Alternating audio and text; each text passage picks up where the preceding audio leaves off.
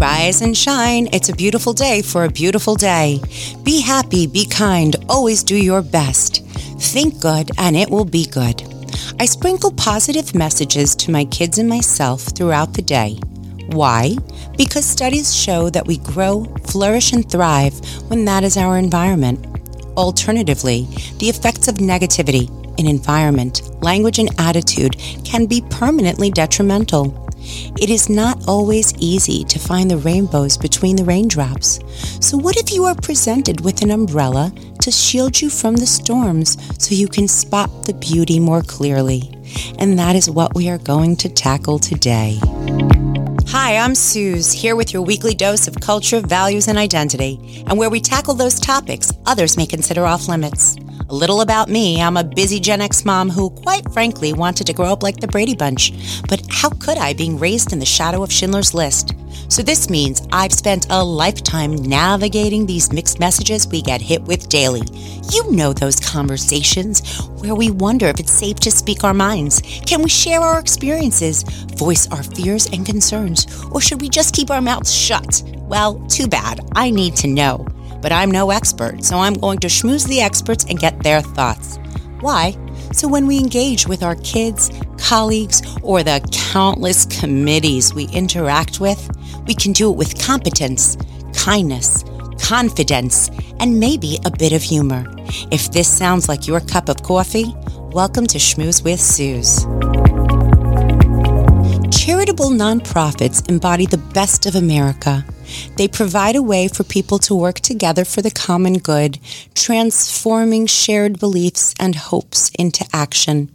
America's 1.3 million charitable nonprofits feed, heal, shelter, educate, inspire, enlighten, and nurture people of every age, gender, race, and socioeconomic status from coast to coast, border to border, and beyond. They foster civic engagement and leadership, drive economic growth, and strengthen the fabric of our communities. Every single day, they include companies formed for charitable, educational, scientific, religious, and literary purposes. But honestly, what is a nonprofit? And why do they want my time, talent, and treasure? Here to educate us is the Senior Director, Strategic Initiatives of the Nonprofit Center of Northeast Florida, Deirdre Connor. Hi, Deirdre. Thank you so much for having me, Susie. Thank you so much for being on. Can you explain what is a nonprofit? That is such a great question. So a nonprofit is just a type of company. And when we talk about nonprofits here in Northeast Florida and really around the country, most of the time we're referring to 501c3 tax-exempt charities, which is actually a legal designation from the Internal Revenue Service. However, there are a lot of nonprofit organizations here in Northeast Florida that number approximately 15. Sorry, got to read it. That's okay. Pull your stats. There are a lot of nonprofit organizations here in Northeast Florida. We have approximately 1,500 990 filers and approximately 8,000 organizations that have that designation from the IRS, but mainly are not generating any more than $50,000 a year in annual revenue. Okay. So I'm still a little unclear. What is the difference between somebody who sells something that's from a nonprofit versus from another store? Great question. So I think one way to think about a nonprofit organization, a 501c3 tax-exempt charity, is that it exists to benefit the community. It's not owned by any one person or group of persons. It has a non-distribution aspect, which means that the benefits and the profits that are generated by that organization are plowed back into improving the community in, like you said, any number of ways. And so while there are a lot of different ways of making a positive impact on the community, the way that 501c3 tax-exempt charities do that is by generating revenue that is plowed into a specific mission. So it's not just about the keychain. It's that the keychain that I'm purchasing from a non-for-profit will then help to replant that same money into this same community. Correct. So there's actually an organization in our community that sells keychains. Oh, really? Rethreaded, yes. Rethreaded, that's an excellent example. Can you talk about that type of organization? Because I've seen a lot of social media events that they have here in town. Yeah. So let's talk a little bit about nonprofit engagement. You can't typically go to Old Navy and say, today I want to volunteer to fold your sweaters. And they're going to be like, yes, come in and volunteer to fold our sweaters. I'm sure they'd love that. I'm sure they would not, because if I fall, I'll sue them. It'll be a problem. However, at Rethreaded, I frequently receive invitations from other agencies and other partnership businesses who are encouraging me to give back. So talk to me about the relationship between the community and these agencies or organizations. Yeah. So a nonprofit, as we just discussed, is a tax status, but not a business model. So you see organizations generate revenue in a wide variety of areas. What makes Rethreaded different than Old Navy is that Rethreaded takes the profits that are generated from selling items that are made by their employees and puts it into training. They work specifically to help folks who have been victims of human trafficking or in other ways really challenged in their lives. Mm-hmm. And so the profits that are generated from their keychains or other products is not put into the pockets of shareholders the way it would be with a for-profit company, but instead are plowed back into the workers who work there, other outreach programming that they have, and generally making our community a better place to live. So what resources does the Nonprofit Center offer, for example? Yeah, so our mission at the Nonprofit Center is to connect, strengthen, and advocate for a strong nonprofit community. And that looks like a lot of different things. We do have classes for folks who want to start a nonprofit. And then we have quite a few items that we do for our existing members, which are about 350 across the region. That's everything from workshops and trainings on things like, how do I decide where my revenue is going to come from? Or how do I strengthen my leadership team? And we also do research and advocacy for the sector because we want people to know that not only is this a huge force for social good, but it's also a big economic driver in our community. Okay. So prior to this position, you have a history here in Jacksonville as a journalist. I love journalists intimately. Because they are intimately aware of the needs of the greater community. Nobody gets into it quite like a journalist does. So how does this help you to navigate what ways we can use all of our available resources to overcome long-time obstacles?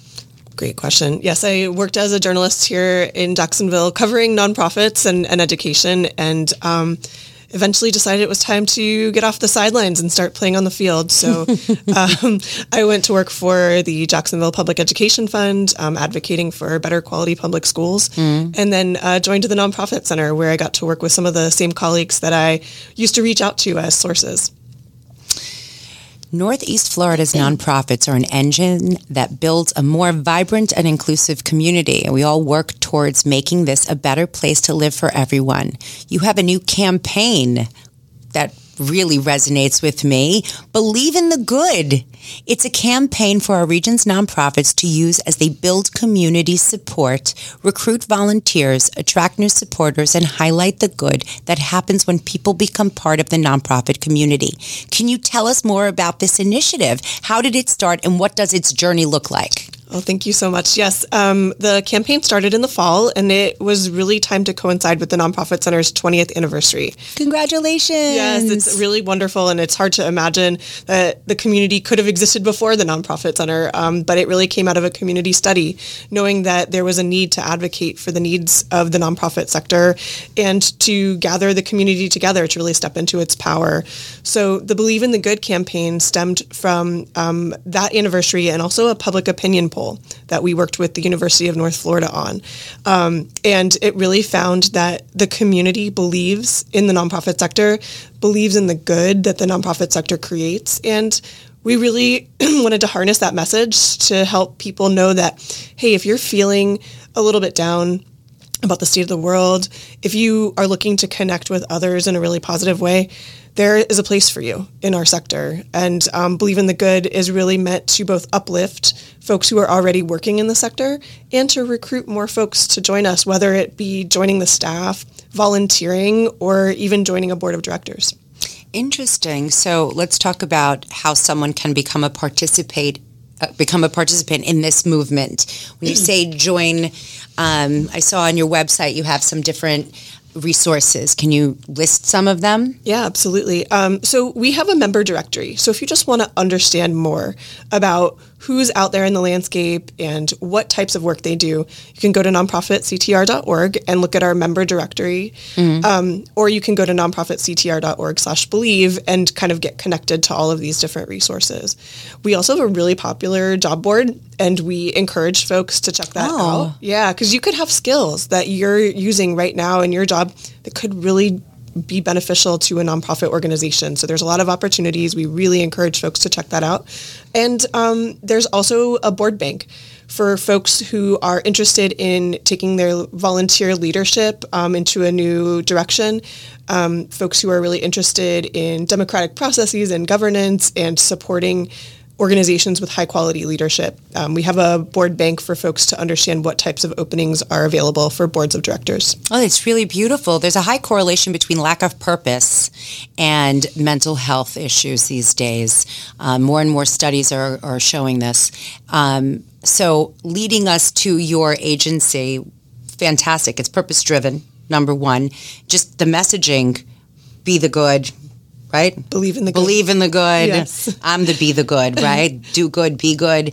That's a mantra in my house. So let's talk about the health of nonprofits in Northeast Florida. The economy is what the economy is. How does that impact what people want to do? Mission-driven work, they usually say you don't do it for the income, you do it for the outcome, which sounds expensive.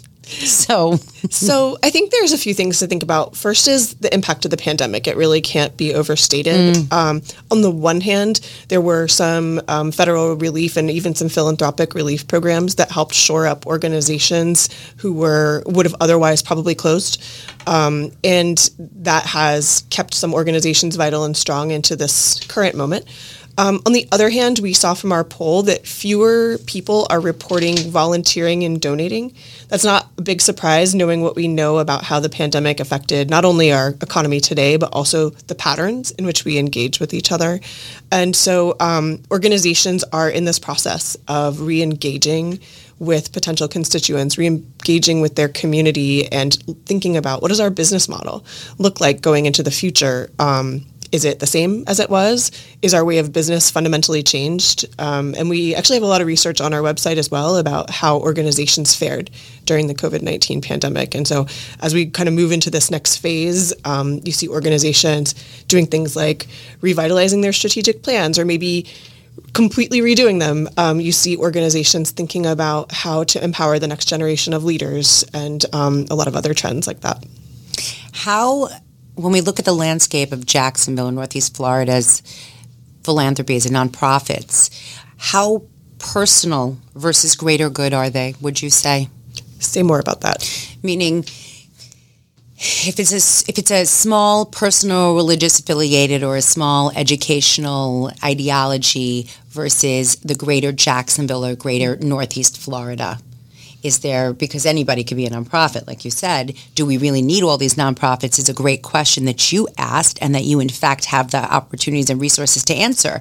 Because what you said is not everybody who has a great idea and wants to do good things needs to be a nonprofit. So if we look at your member directory, while there's personal issues like pets, a particular breed, there's always these breed selective as opposed to greater good. How does that work? Does that make a difference? Awesome question. So we hear a lot, there's too many nonprofits. There's so many nonprofits. But actually, like in our region, the number of nonprofits per capita is exactly the same as the nation's average. So we have a very average number of nonprofits here.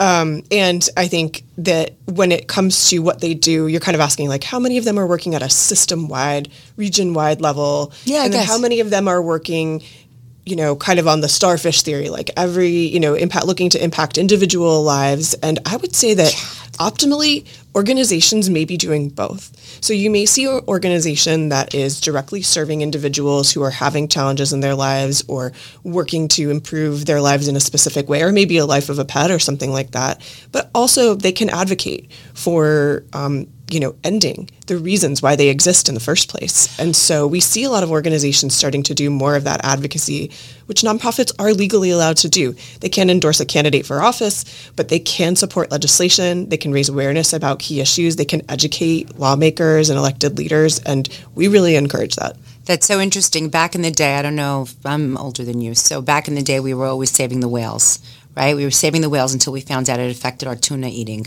And so all of a sudden, we started to decide that we were saving more cute animals and less of the ugly animals. So no offense to the ugly animals.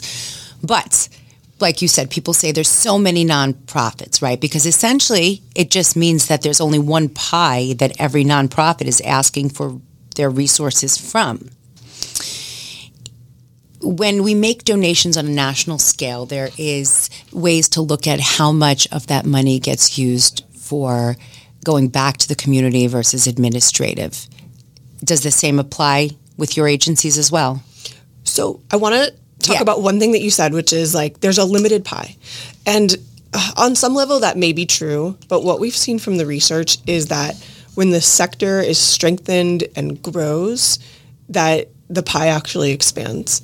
So I think that while each individual family may have a finite amount that they can invest in nonprofit organizations, there's actually potentially a larger pie that could be out there. And you're seeing organizations start to work together in really cool and interesting ways, not only to maximize the resources that they do have, but also to increase the visibility of the work that they do and really grow the pie. So collaboration sort of takes more in because you're growing your network of who your audience is, right? I may have more people that don't know of you, but once we're partnered up, now both of us are getting more.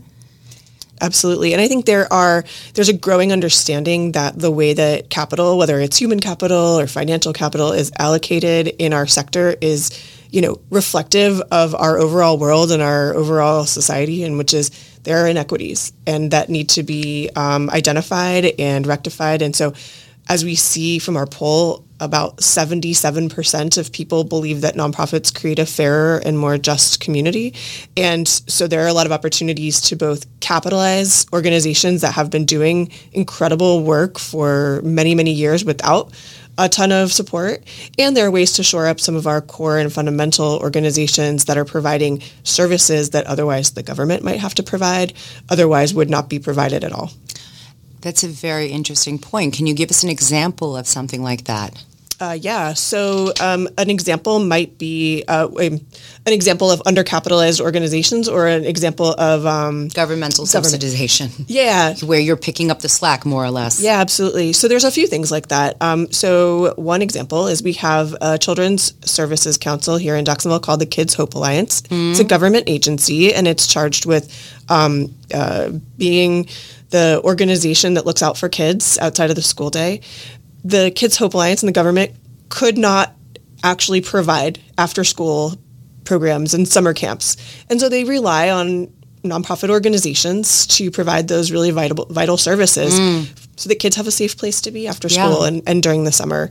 Another example, the Women's Center of Jacksonville, WCJ, they provide all kinds of services to survivors of sexual assault that otherwise the government would be charged with providing, or maybe people wouldn't receive at all. So there are quite a few organizations in our community that are providing really vital services on behalf of the government and are doing so with really significant constraints on their finances. So I just want to recap. What I heard was that without these necessary nonprofits, for example, the Kids Hope Alliance and the Women's Center of Jacksonville, if those kids or those women or families needed assistance, it would be incumbent on the government that is already heavily taxed upon without the ability and the resources and probably the sensitivity and empathy to handle those particular tasks. And through the partnership and collaboration with the Nonprofit Center of Northeast Florida, there are children who are afforded after-school care or before-school care. There are women or people who are subjected to domestic violence, abuse, who need services, and they're getting them from the adequately trained professionals. And it's an outsourced entity that the government partners with you so that the right skilled people are managing these matters. Yes, I would clarify that the Kids Hope Alliance is actually the government agency. Right. And they are distributing, funds to some of the nonprofit service providers, like communities and schools, or, other folks who provide those services.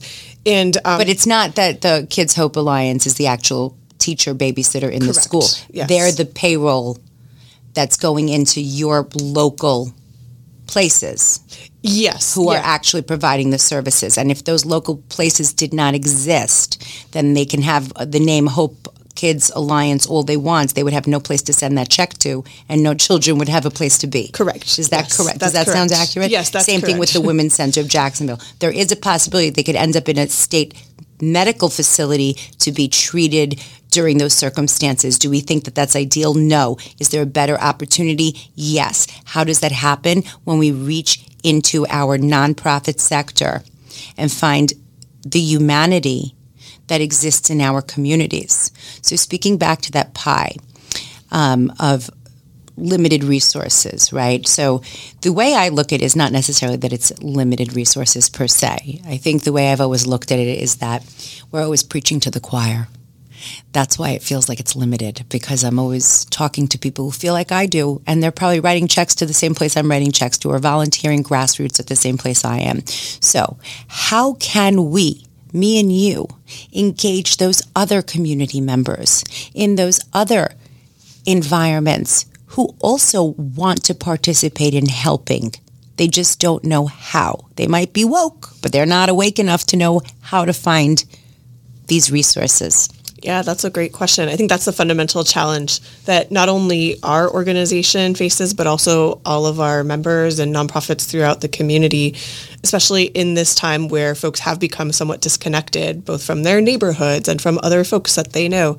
And so there's a few aspects of it. The first is that folks need to be aware of the media landscape, which I know you're very aware of, and it's much more fragmented than it used to be. So podcasts like this one and social media, in addition to our legacy media outlets, those are all really important ways to connect with individuals, really meet them where they are. And our poll, for anyone who wants to check it out, does have some information on where people get their information about nonprofits from and their news from. There's also an aspect to which organizations have to think about their investments somewhat differently than in the past.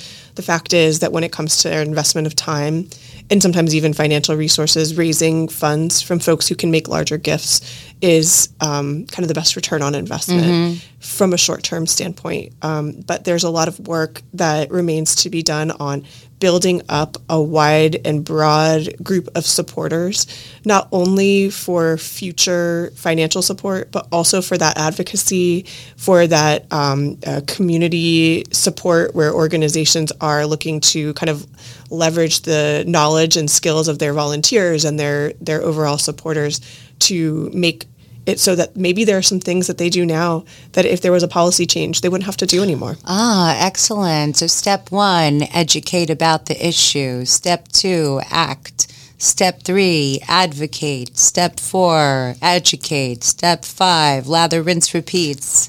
Just finds new steps and new solutions to new objections. Yeah. Do you love your job? I do. It's a lot of fun. What's your favorite part of your job? My favorite part of my job is actually learning about all of the creative solutions that folks are coming up with. So when I have a chance to really connect with organizations, learn about new and innovative things that they're doing, learn about the ways that they're specifically making a difference, it's really, really energizing. It is passion building for sure. What events and activities do you have lined up for people to engage in and attend, or someplace that you'll be where they can find you and ask those questions like, what's a nonprofit? So we actually have a How to Start a Nonprofit seminar coming up later this month, and we do May 9th. I think it's May 9th. I think I even registered. Oh, fantastic. Yes. She wanted to tell me why I should take it so that I should know that I don't need to be a nonprofit, which, by the way, was the first greatest piece of helpful advice that the Nonprofit Center gave me. Thank you. She said, you don't have to be a nonprofit to be a helper. You just need to get out there and do it. And that was great. We do that seminar for that exact reason, because sometimes people think to make a difference in this community, I have to start a nonprofit organization. And we want people to know that you don't have to do that. If you want to, if that's your calling, awesome, pursue it. But there's so many ways to plug in. And then we have an exciting conference coming up in September called Nonprofit Works. Ooh. And we're super excited to announce our keynote speaker hopefully really soon. Oh, I'm so excited. Who's the halftime show? If you have any connections, we're open to hearing them. I will keep you on my radar for sure. Awesome. Sure. So upcoming events, and you have some great programs. And I will say that I'm going to hit your job board up because I'm looking for a job. So I'm going to get on there and see if there's anything that's of interest. And I encourage everybody else to go to your website. What's your website? Nonprofitctr.org. Excellent. Thank you so much, Deirdre. Do you have any questions for me? No. Susie, thank you so much for this opportunity to talk about our incredible sector. And like I said, if you aren't sure how to connect, I would encourage folks to reach out to me or to any one member of our team, and we'll get you signed up with the right path. Fantastic. I'm looking forward to it. Right. And now it's time for our honorable mention. Mensch is the Yiddish word for a person of integrity and honor with a sense of what is right and responsible. When I think of people who are always doing something for the outcome and the greater good here in Jacksonville, the first name that comes to mind is this week's honorable mensch, Isabel Ballatin. With the passion and purpose of a Jewish mother, Isabel made it her mission to engage the community by creating the original Shalom Jacksonville. There is not a family in town who has been untouched intentionally or inadvertently and been made better by Isabel. What seemed like a scary and uncertain place was just a new environment to make new friends after Isabel worked her magic. These days, Isabel is advocating for the character development of our city's youth, passionately pursuing justice for the Jewish people and the state of Israel, and making sure we all do our part to make Jacksonville better. And for that, Izzy rocks. If you know of someone who is the kind of mensch who should get an honorable mention, send me a note at schmoozewithsuze.org or drop me a line on Instagram. That's going to do it for us today. Thanks for sticking around. Make sure to subscribe to Schmooze with Suze on YouTube and follow me on Instagram to get your daily dose of chutzpah. I'm Suze, your well-informed smartass who's not afraid to stand up and speak out. Because what's an envelope if not for pushing? Hey, stay inspired and inspiring.